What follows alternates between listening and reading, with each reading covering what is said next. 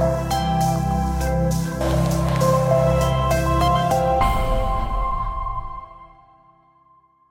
are looking at a series through the book of Proverbs, Ancient Wisdom for Modern Times. We have invited you to read a proverb a day. You know, Proverbs, if it's the first of the month, you read Proverbs 1, so on and so forth. And we're getting towards the end of the month. But listen, I got good news for you. You can do it again, okay? So July 1st comes up, you can read Proverbs 1 again. And so I want to encourage you, if you're looking for a rhythm of reading scripture, contemplatively, reflectively, prayerfully, that might be a good way to continue that rhythm, because scripture truly is bottomless. But last week we heard about the wisdom of our words. Today we're going to hear about the wisdom of receiving correction. Woohoo! Yes! The wisdom of receiving correction. And so we don't wake up in the morning saying, you know what, I just want to be corrected today. No, we don't wake up that way. But we're going to see the wisdom of receiving correction today. And if we can get this message today, this message will impact our friendships, our marriages, our church, our workplace, across the board, the wisdom of receiving correction. So let's pray. Let's offer our time to God that he would speak to us and change our lives with the power of the Spirit as we enter into this passage today. Let's pray together. Lord, thank you for making all things new, taking our brokenness, our failures, our sin, and yet you have a way of making all things beautiful and new. And so, Lord, I pray that through the power of the Spirit, you would speak to us, you would change our hearts, that we would walk in the way of Jesus and live in the way of wisdom. And so we offer this time to you. It's in Jesus' name we pray, and everyone said, amen. It's safe to say that for many, if not most, if not all of us in this room, receiving correction is not something we do well. It's not something we do well. From the time we are small children to the day we die, we don't like to receive correction. But throughout the course of our lives, from season to season, from time to time, from experience to experience, we will all need to be corrected. And sometimes the corrections that we receive stay with us because of the way in which the correction was given. Sometimes someone gives a correction in a way that was not helpful, and as a result, the correction just sticks with you. I recall about 16, 17 years ago or so, I had joined this church, and they asked me to do kind of what Red did this morning, to get up and pray after the time of singing and to transition the service to the next part of the service, what have you. And I recall that day because I was dressed in a very similar way that I'm dressed today. I had my shirt not tucked in. I did the prayer. I led them into the heavenlies, the holies of holies. I'm praying, and I get off the stage, and one of the leaders, not even 10 feet from the stage, looks at me and whispers into my ear and says, next time you're up there, tuck in your shirt. And I'm thinking, tuck in your face, okay? That's what I'm thinking at the moment there. But I just led them to the holies of holies, so I just prayed, God, and then, no, tuck in your face, And so at that moment, it left a bad taste in my, and I had a hard time receiving it, because of how it was delivered. But the truth of the matter is this: we don't like correction, not just because it's not given in a way that we like. The truth is, we don't like correction, generally speaking. We don't like to be corrected. And I thought about this yesterday. This came to me yesterday. Yesterday is our Sabbath, Rosie and I and the kids, and we wanted to get out of the house at a decent time to do something. And, getting children out of the house is a nightmare. And so I said, let's divide and conquer, okay? You take one, I'll take the other. And so I said, I'll take Karis, I'll brush her hair. 7-year-old, and Karis is looking at me like, why would you want to do that? And so I said, no, sit down, I got this. You take the boy, I'll take the girl, and I start brushing her hair. And after 2 seconds, she's like, no, stay there, I got this, don't worry about it. And so Rosie hears the, And Rosie comes over and just very gently says, you can stop hurting her if you brush it this way. And she starts demonstrating it to me. Very kind, and didn't attack me. I know this. But when she said that, something just happened inside of me. Something happened. And I said, well, why don't you just brush your hair then? And I just walked off.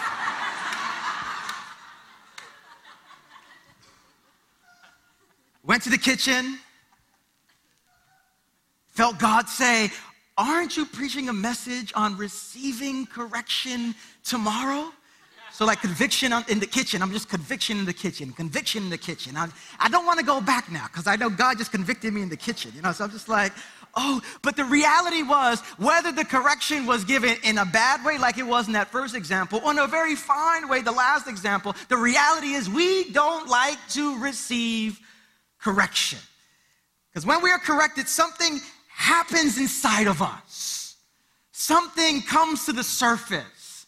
Our anxiety, our shame, our fear, our anger, whatever's inside of us begins to come to the surface. But what we're going to see today is our ability to receive correction is one of the biggest indicators of our wisdom or our foolishness. Our ability to receive correction is one of the biggest indicators of our wisdom or our foolishness. Said it this way, and I thought about it this past week, that our level of offendability often reveals the level of our maturity. Now, I don't know if offendability is a word, but you get what I'm saying. Our level of offendability often reveals the level of our maturity. When you get corrected or instructed, or someone gives you advice, or a mere suggestion that you can maybe do something a different way, how do you feel? How offended do you get? How angry are you in the moment? When we think about the health of our relationships, if we don't get this right, people are walking around eggshells around us. No one's telling us the truth anymore because we are not people who can receive correction. And so a couple of weeks ago, we introduced this spectrum, this wise, foolish spectrum. And we said that you can really examine this spectrum here in two ways. You can look at it as the entirety of your life. Do you live a more wise life, or do you live a life that's more prone to foolishness? Or we can see it with specific categories. Because the reality is we can be wise in one area, but be a fool in another. We could be wise in the way you manage your money, but a fool in the way that you deal with your anger. You can be wise in how prudent you are. You think about the future and you plan accordingly, but you can be a fool in another area of your life. And so as we think about receiving correction today, where would you put yourself on the spectrum? And that's really the question that we need to examine as we are looking through this text today. Mockers and fools do not receive correction. They steadfastly, if you look at the book of Proverbs, refuse to change their ways, refuse to hear any kind of correction, so much so that the Bible says when you're in the presence of these kind of mockers, stop giving them advice. Stop advising them. Stop correcting them because they're going to do their own thing anyway.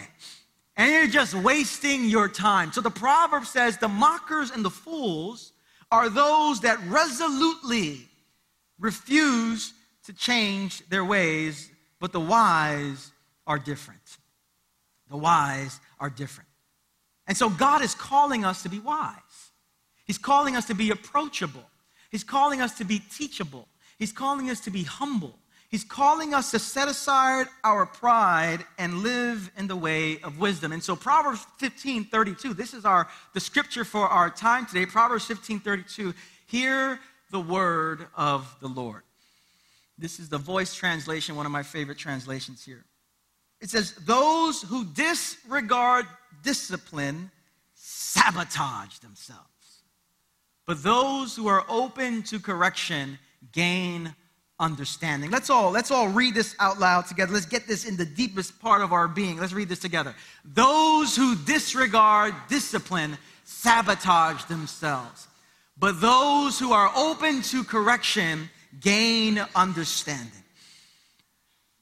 The book of Proverbs is a way that God gives us so that we would flourish, tools and principles and wisdom so that we would live a life that flourishes, that our relationships would flourish, that we would honor God and love people in the way that God has called us to. And one of the consistent themes throughout the book of Proverbs is the difference between how the wise and how the foolish receive correction.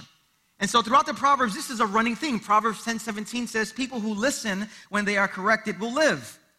But those who will not admit that they are wrong are in danger.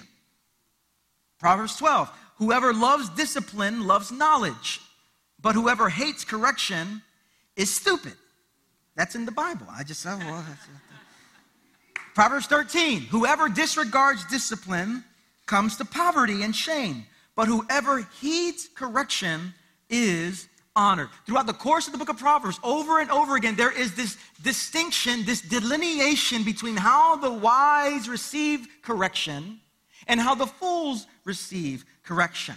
But I want to focus on Proverbs 15:32 because it gives strong language that we need to hear.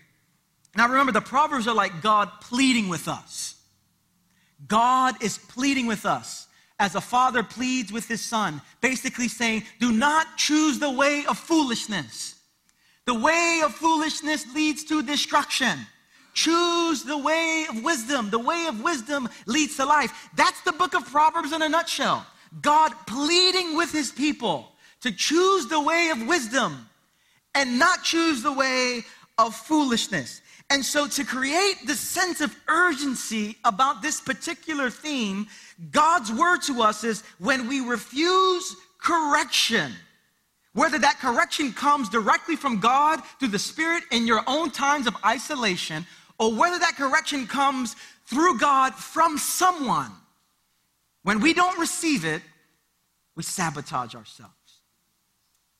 Now, for the last couple of weeks, we've mentioned that the cost of foolishness is not a drop in one's quality of life. The cost of foolishness is death.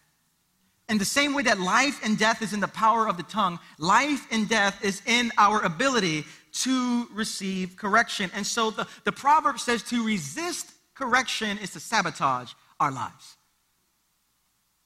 And sabotage means the act of destroying or damaging something deliberately so that it does not work correctly.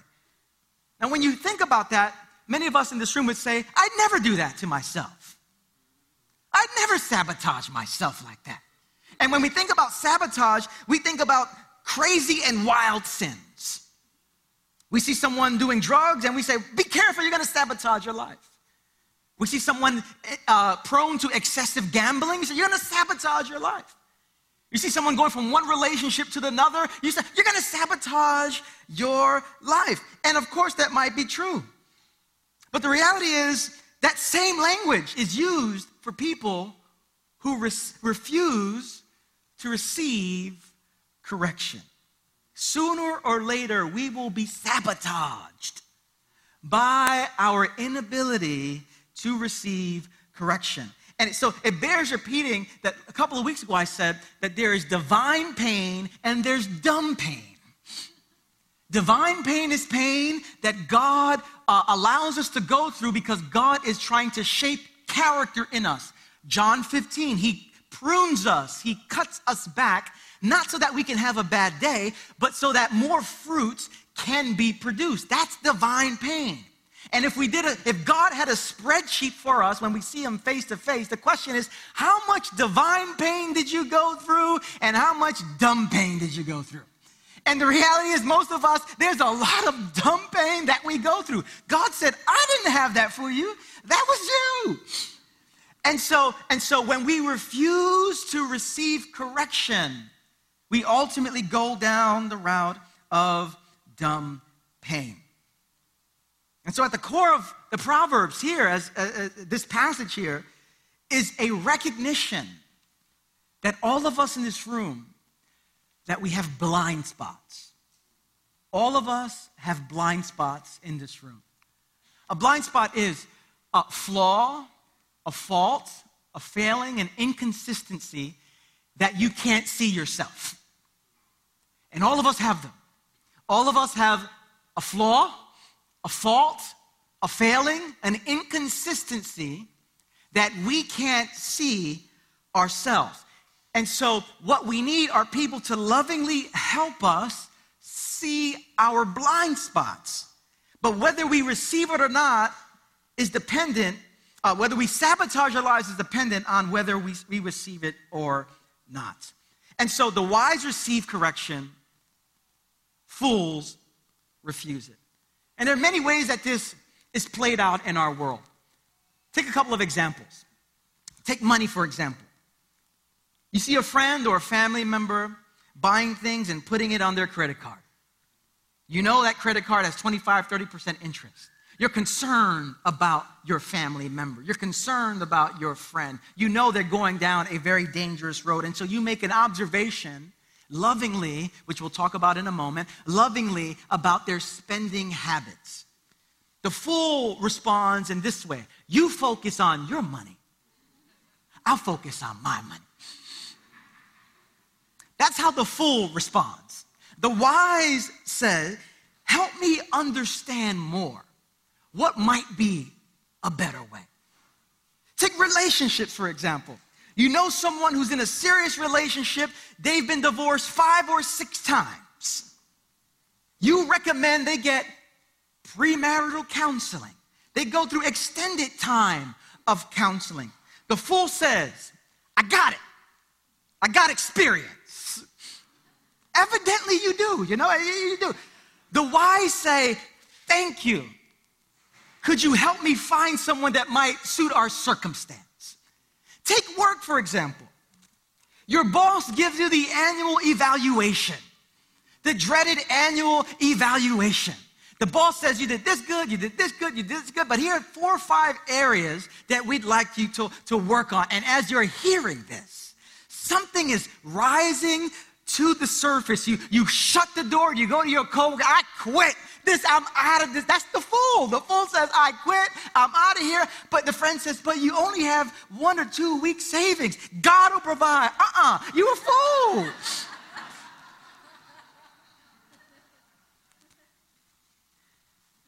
Don't dress it up with Christian language, okay? You're a Christian fool. That's what you are. The wise listen and try to improve. The list goes on and on and on. And so the question is, at the core, why don't we like to be corrected? Why don't we like to receive correction? And as I thought about this past week and paying attention to my own issues with receiving correction and what have you, I thought really the reason is twofold. We don't like correction often because people don't know how to give it. It's not what you say, it's how you say it. And some people just don't know how to say it. And so when you hear correction from someone, especially if it's not in a way that's gentle and loving, we don't want to receive it.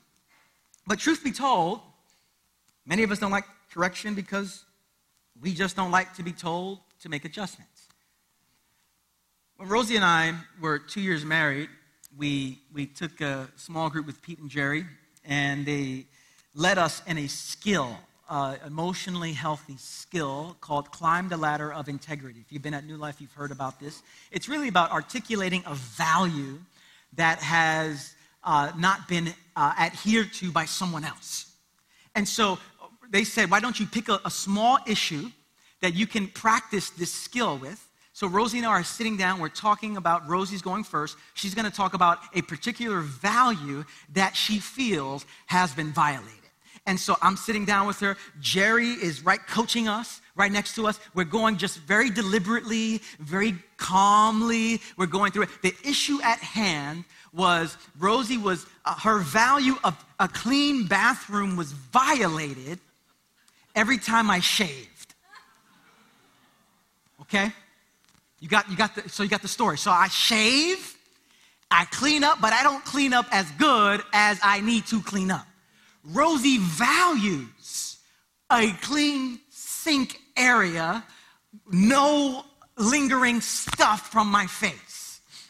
And so she has a conversation. I value a clean area, and when you do this, this is how I feel. And as she's doing it, like something's rising inside of me. I'm sitting down. Oh, tell me more. I'm just sitting down.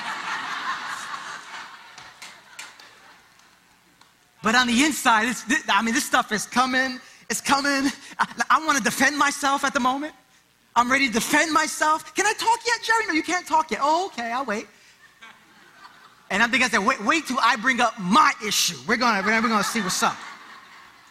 I got something to say too. But as I thought about it, listen, the correction came very kindly. No attitude, no condescension. It came very kindly. The question is, why was it hard? And why is it hard? And as I give it thought, the reason why we don't like to receive correction is because to be corrected exposes our weakness. To be corrected exposes our gaps. To be corrected exposes our lack of maturity. And this can be hard to receive. And so what begins to happen is when we're corrected, our very identity is called into question. So pride comes. Shame comes. And we have a hard time receiving any kind of correction because we have built a false self based on knowing everything, based on getting everything right. And so when someone corrects us, gives a suggestion, a word of rebuke, or whatever it is, the false self that we have constructed is called into question.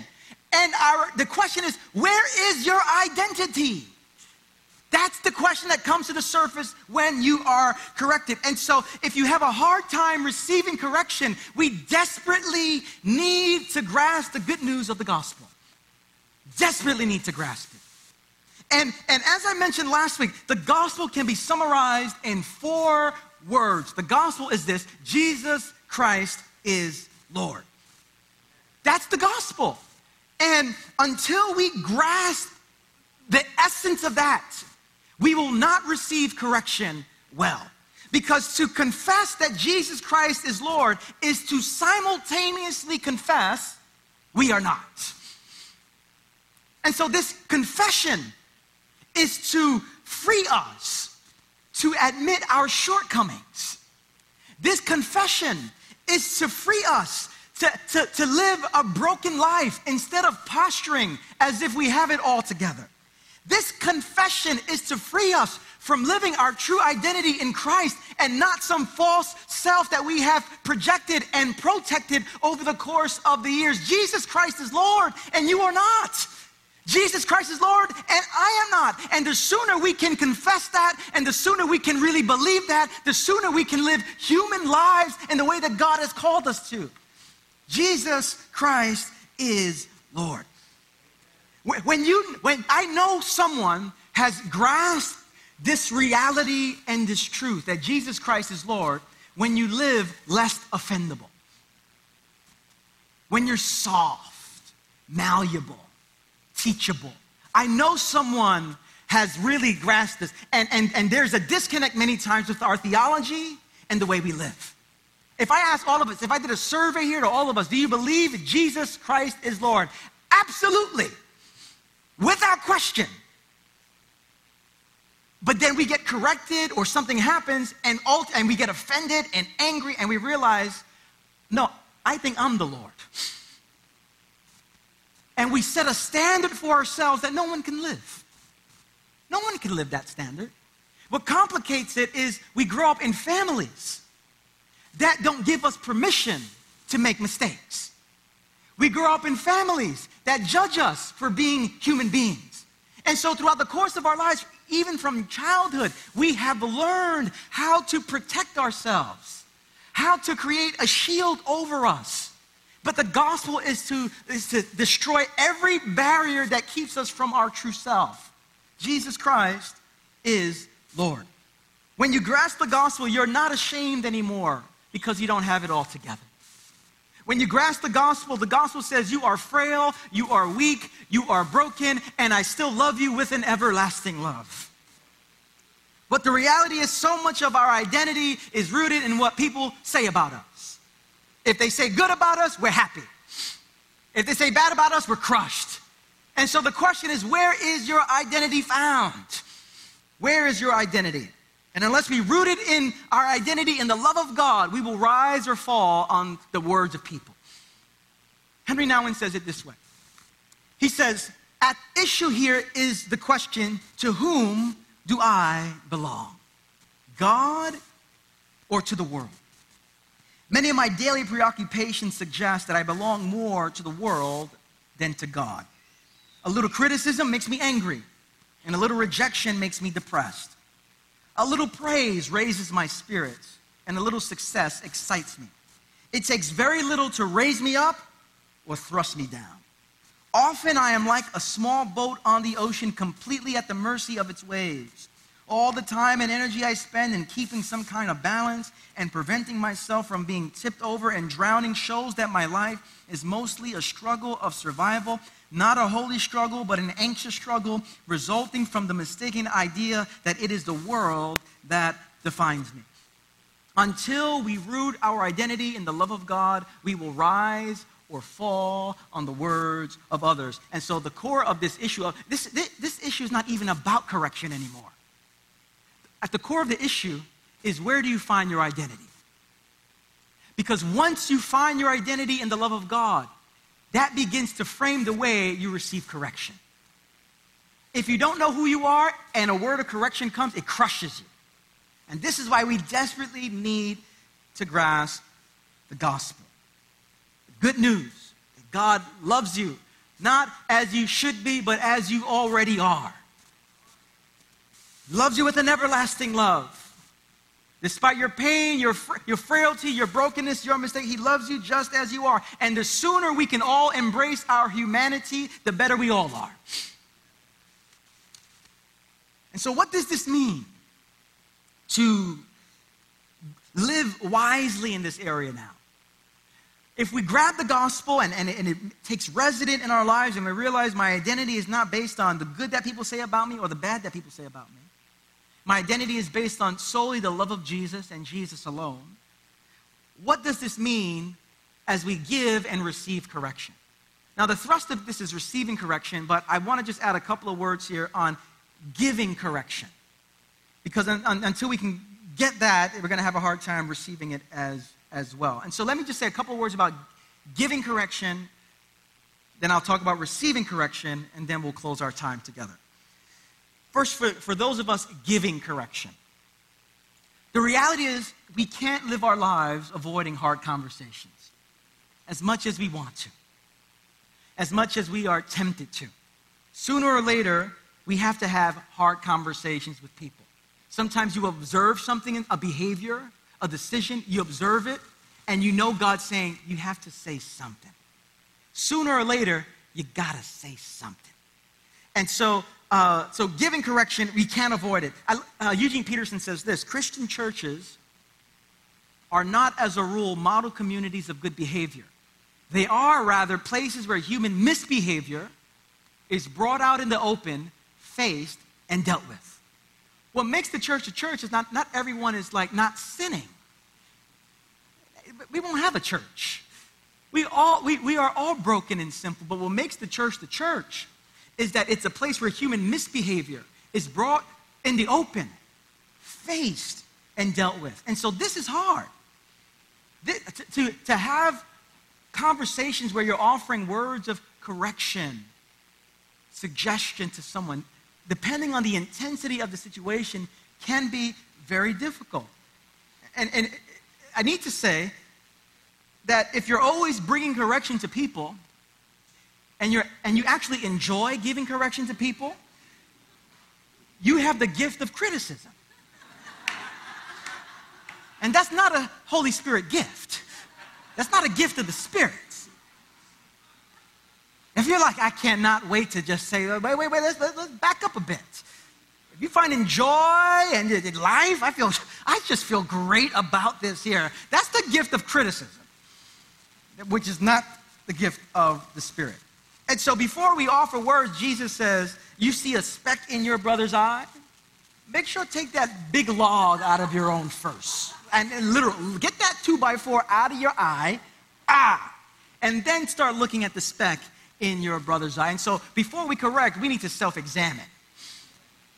Okay, let's do some self-examination before we start talking about correcting of other people. Because it's hard. I'm a pastor. This is my job. Sheep go astray. I got to call people back. I have lost sleep over this.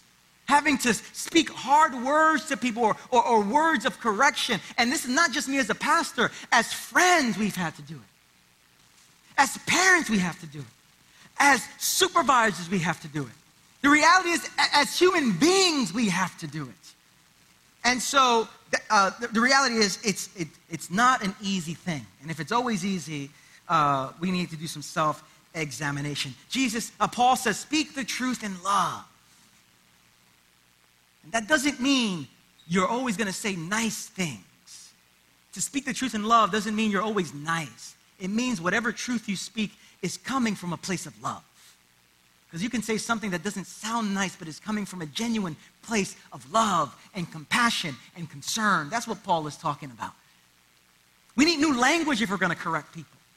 Which is why this fall we have the Emotionally Healthy Relationships course, where we're learning new language of how to be a community together and how we can take what we're learning into our workplaces and into our homes. We have language like being puzzled and how do we complain the right way and how do we address difficult situations. And so we need new language. And so when the fall comes, please, everyone, all of us, sign up for it as soon as we can.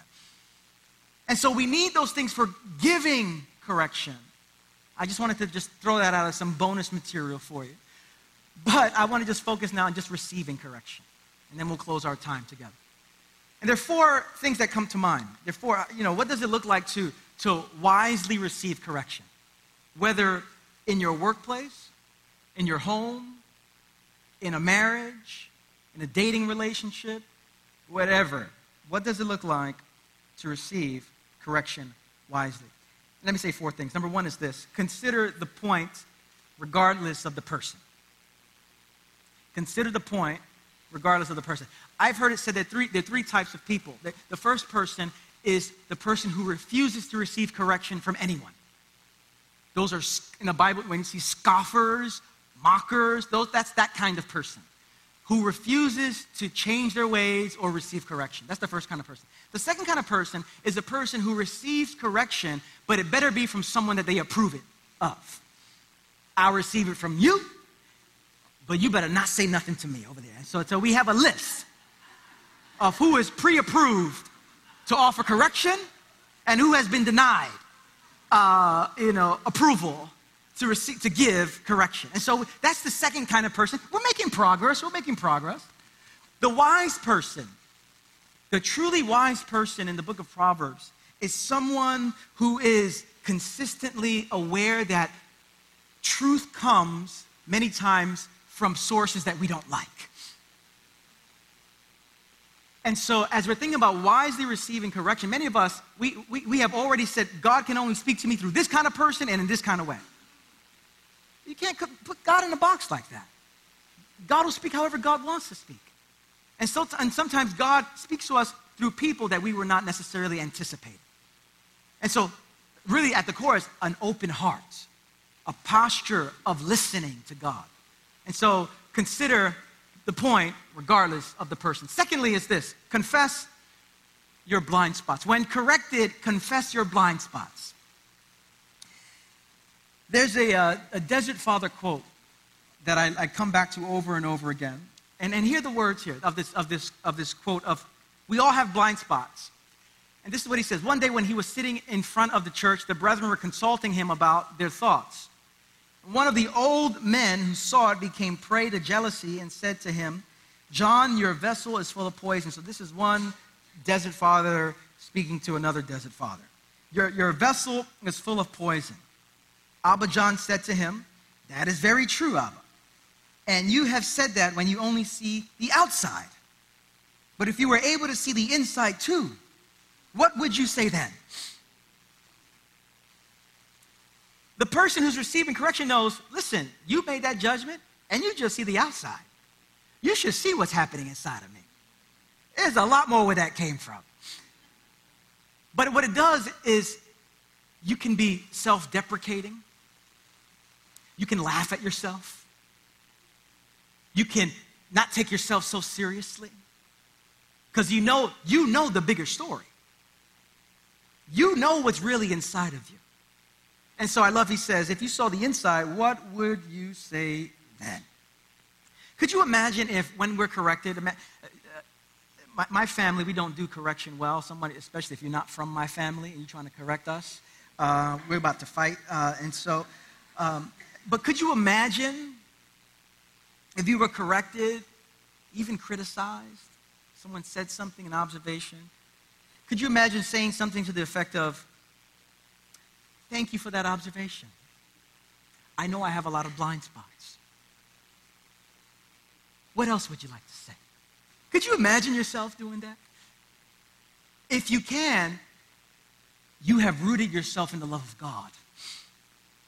Because you can hear some hard things and realize my identity is not in that, nor is it in praise. And so we draw the person out. And at that point, we evaluate the validity of their concern instead of just shutting it off right there. I'm not hearing nothing. And so we consider our blind spots. Thirdly is we consider the point of the person, regardless of the person. We confess our blind spots. Third is we courageously pursue correction. Now, this is foolishness to the world. Courageously usually we wait until something happens and then someone corrects us. What if we were intentional about it? What if we created a community of, could you imagine a family, a workplace, that we went around to each other saying, listen, is there anything I could do to be a better friend? Is there anything I can do to be a better parent? Is there anything I can do to be a better child? Is there anything I can do to be a better boyfriend or girlfriend? Anything I can do to be a better Imagine if we walked around that way, pursuing correction. Most of you are like, no, we're not going to. Why would we do that? Why would we do that? But could you imagine pursuing correction? The proverb says that how the wise love knowledge. They grasp because they know I have so many blind spots that I could think I'm going in the right direction. There is a way that seems right to a person, but in the end leads to death. I have so many blind spots. Courageously pursue correction. And finally, let me offer that we contemplatively listen for God's direction. Whenever someone offers a word of correction, instruction, a suggestion, advice, the question is, Lord, what might you be saying? And so as Christians, we are to be always contemplating what might God be saying through good words and through challenging words that we've received. But here's the question. What's the area for you this week? Where is God calling you to focus this week? Now, let's not overwhelm ourselves, but what's one area that you sense God saying, I really need to grow in this area? At work, I need to consider the point instead of just the person, I need to confess. Where is the area for you? And I want to close our time with that. That God has wisdom for us. But it's the wisdom that can come only when we're open and humble and teachable. And God wants us to live a life that flourishes, contemplatively listening for his direction. Let me invite you to close your eyes. Invite the worship team to come forward. How might the Holy Spirit today be correcting you? What is God saying to you this moment? An adjustment you need to make in your life? A decision that you need to rethink? A direction that you know God did not call you to, and he's trying to reposition you. Where is the Holy Spirit speaking to you today? I want to give us a couple of moments, and then we're going to pray a prayer of confession on the screen, and then we'll sing and close our time together. But let's just pause for a moment.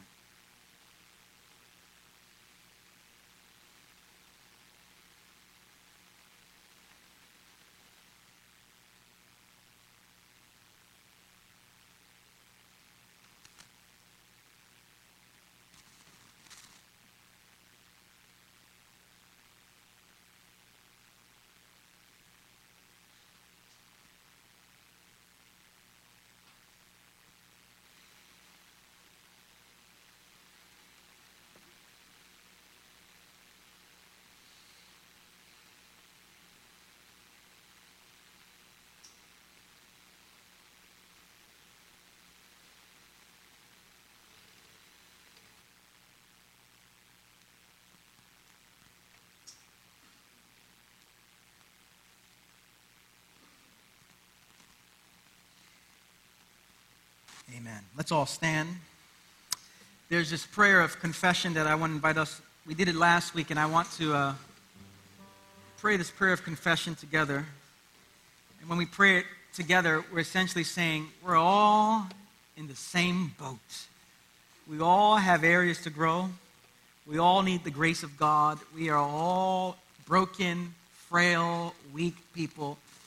But God, through God, we can grow into wisdom and maturity. Let's pray this prayer of confession together. Almighty God, search me and know my heart. Test me and know my anxious thoughts. See if there is any offensive way in me, and lead me in the way everlasting. Help me to receive correction, that I may walk in wisdom and bring glory to your Son, Jesus. Amen. Let's all sing together.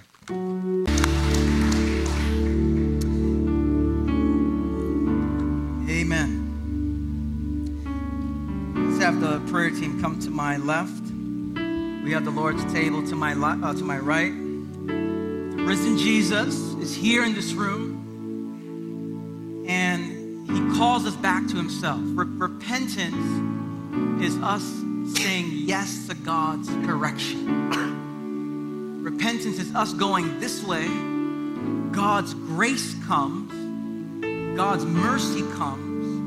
And that mercy, it is the grace of God that leads to repentance. And we begin to correct and go this way. And so for some of you, maybe this past week, you've gone this way. God, by the Spirit, is calling you back this way. Maybe for the past month, for the past year, for a decade or so, you're sensing God calling you, correcting your path, as it were, back to him. And Jesus loves you with an everlasting love. He knows your weaknesses. He knows your failings. He knows your frailty.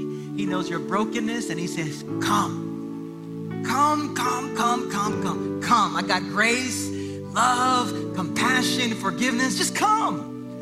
And one of the ways we come is by receiving prayer. We have our prayer team here. And maybe you've gone down a road and you sense the Spirit correcting that. As some of the GPS would say, they would say recalculating. You're going down the wrong way, recalculating. The Spirit of God is here to recalculate you, to turn you in the direction that he's calling you to. And so if you sense God's correction calling you back to himself, whether you're a Christian or whether you're not a Christian, we have our prayer team here. For those of you that want to receive prayer, really at the core of correction it's not how did someone say it or how did someone speak it to me. The issue is, where are you rooting your identity? Is your identity in the words of people? Or is your identity in the word that God speaks over you? He says, you are my beloved, you are my child. Where is our identity? So much of our shame and anger and fear or vulnerability comes because we have not rooted our identity in God. But today we can. We can begin that journey. And so whether you're doing that for the first time or you said, I need to come back to it again to receive prayer, you can come up for some prayer. And to my right, we have the Lord's table where we take bread and we dip into a cup. And we're reminded this is not something that we do in a perfunctory kind of a way. Oh, we take communion here. When we come to the table, we're asking God, God, it's a table of brokenness. It's the table of vulnerability.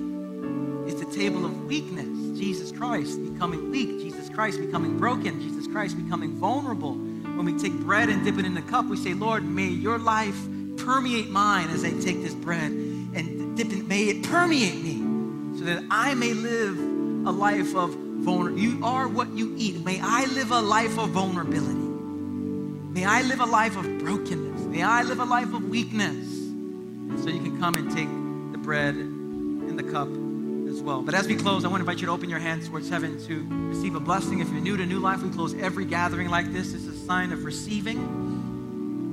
You cannot give what you have not received. And we close this way to remind you that God's love, His compassion, His mercy is for you. God is for you.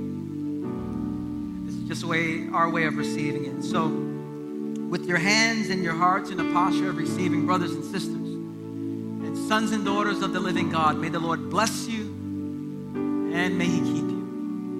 May He shine His face upon you. May He fill you with peace. May you walk out of this building in the power of the Holy Spirit, knowing that your identity is in the love of Jesus. Nothing more, nothing less. And may that identity give you the grace to receive correction as the Spirit comes to you. May you in turn offer correction that leads to life. So I bless you all today in the strong, in the beautiful, in the wise name of Jesus. And everyone said, amen. Grace and peace, everyone.